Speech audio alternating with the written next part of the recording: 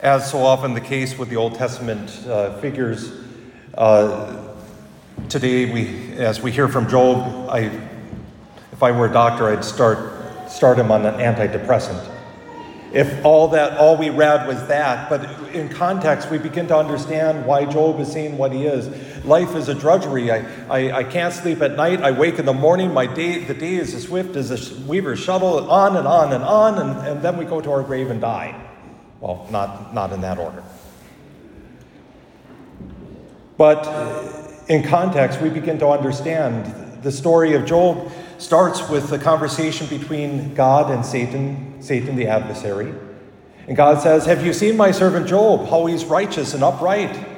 Yeah, Satan goes, "But you take away the things you have given him and he will curse you. Go ahead, do what you will." God gives Satan permission. Now, how that whole conversation is known to man, I don't know, but that's beside the point. But Satan afflicts Job with terrible things.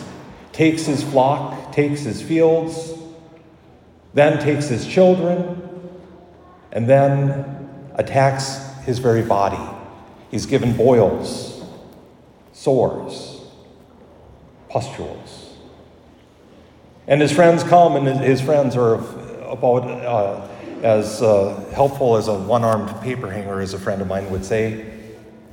"Oh, just curse God and die." Even his wife, "Just curse God and die." And Job says, "I will not curse God. I've accepted good from the Lord. Should I not accept evil? After all, God would not punish me for some secret sin. There's something here for me to discern. There's something for me to do." And then he gets to this point where life is a drudgery, mainly because his friends are causing him to feel that. Just curse God and die. No, if God would give me an explanation, later he tells us. And in the midst of his sadness, in the midst of the grief of losing his family, losing his livelihood, losing even his own health, he forgets what it's all about and thinks that life is without purpose. Well, in the end of the story, God appears to him, speaks to him, comforts him, after God pretty much tells him, "Where were you when I created the great beasts of the ocean? Where were you when I created the stars? Where were you?" And Job repents. And one of my favorite lines, "In the past I knew only what others have told me about you, but now I have seen you with my own eyes. I repent and shut my mouth." He understands now why God does what he does, though not fully. But he understands his life has purpose. And in the end, of course, Job is restored. He receives his family back, receives his flocks back and his crops back, and his friends basically come to repentance. All because he begins to understand how he is a beloved Son of God. Then we turn to this second reading. We have St. Paul saying, if anyone knew who he was, it was St. Paul. In fact, elsewhere, St. Paul says, do they have any right to claim to be apostle? I even more so. I'm a Jew of Jews. I was trained by the very best. My teacher was the leading Pharisee of the time. If anyone has right to boast, I do, but I give it all up, because I belong to Jesus Christ. And he begins in this passage to tell us he becomes all things to all people so that he may save them, not him, but Christ, by the message that he shares, though, that he may lead them to repentance. And he has to do this. He has nothing to brag about. He has to. It's fire in his belly that he has to proclaim it. He has a mission. He knows his mission. And nothing's going to take him off that path.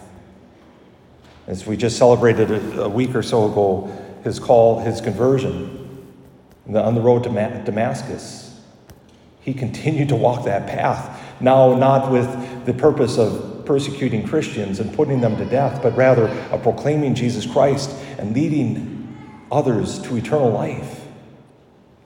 He knows his purpose. It's just by coincidence that the church pairs that second reading with the first reading in today's gospel passage. But I think it provides us a glimpse of why Jesus does what he does. Again, Jesus goes into this town, Capernaum. He proclaims the word of God. Afterward, they take him to Peter's house. His mother-in-law is sick in bed. That shouldn't disturb us, by the way. His mother-in-law is sick in bed, and they talk to him about her, and he goes and heals her. And I have to admit, I'm a little frustrated. The first thing she does is she gets up and waits on them. There's this really bad joke about the worst pain in the world is a man suffering the flu. For a woman, it's just a normal Tuesday. Here, she's sick, she's on her deathbed perhaps, and he heals her. But that's the impetus for everyone and their uncle to come. And they bring in the sick, they bring in those demon-possessed, they bring in those that are in need of anything. And he heals them and heals them and heals them. Can you imagine? How many of us have gone our entire life without seeing a real miracle with our own eyes? Well, we might hear about it, something that happened far away or something that happened long ago or something that, whatever it is, but how many of us have seen a real miracle with our own eyes? But to see miracle after miracle after miracle after miracle after miracle. Most of us have never seen a demon-possessed person. And while I believe that most of us probably have seen the effects of the demonic, most of us have not been privy to the inner workings of that. But to see the demons cast out, the demons screaming and yelling, the demons being sent back to hell, and Christ telling them, be quiet. This is much more than a show. People are being healed. And Jesus rightfully is exhausted. He could have gotten like Job, is not life a drudgery? All I do all day is heal the sick. All I do all day is cast out demons. All I do all day is try to educate the ignorant. All I do all day is this and that and that and this. No. Instead, he goes to a deserted place where he prays. If you're ever privileged to go to the Holy Land, to go to the area outside Capernaum, you'll find one of two things. One is, it is desolate and quiet, even yet today.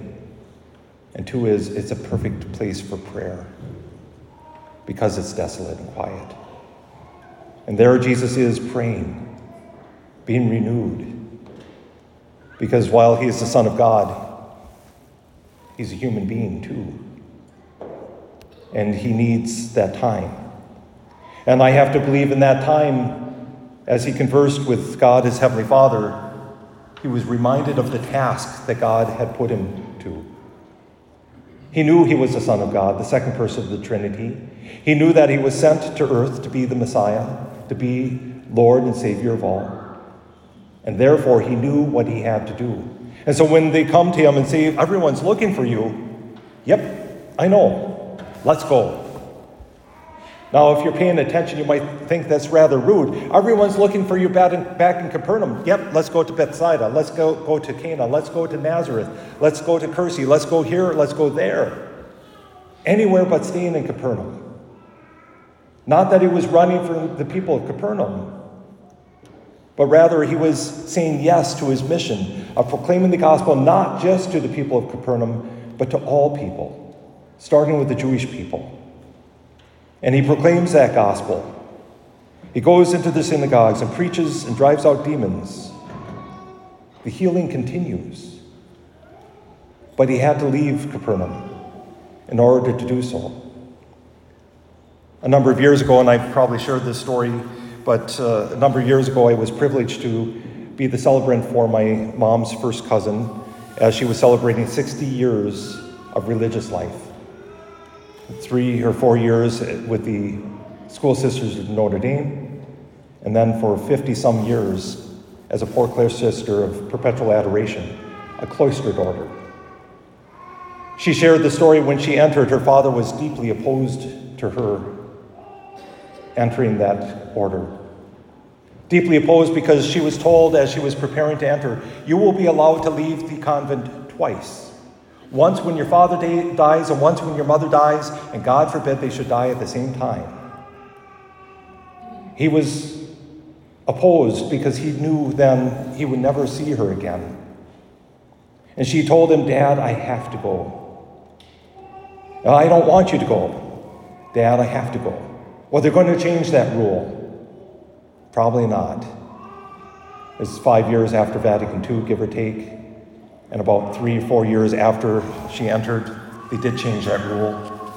I think Great Uncle Joe had something to do with that. She was able to come home as her dad was sick. She was able to come home for his funeral, able to come home once or twice more for her own mother when her mother was sick, and then for her mother's funeral.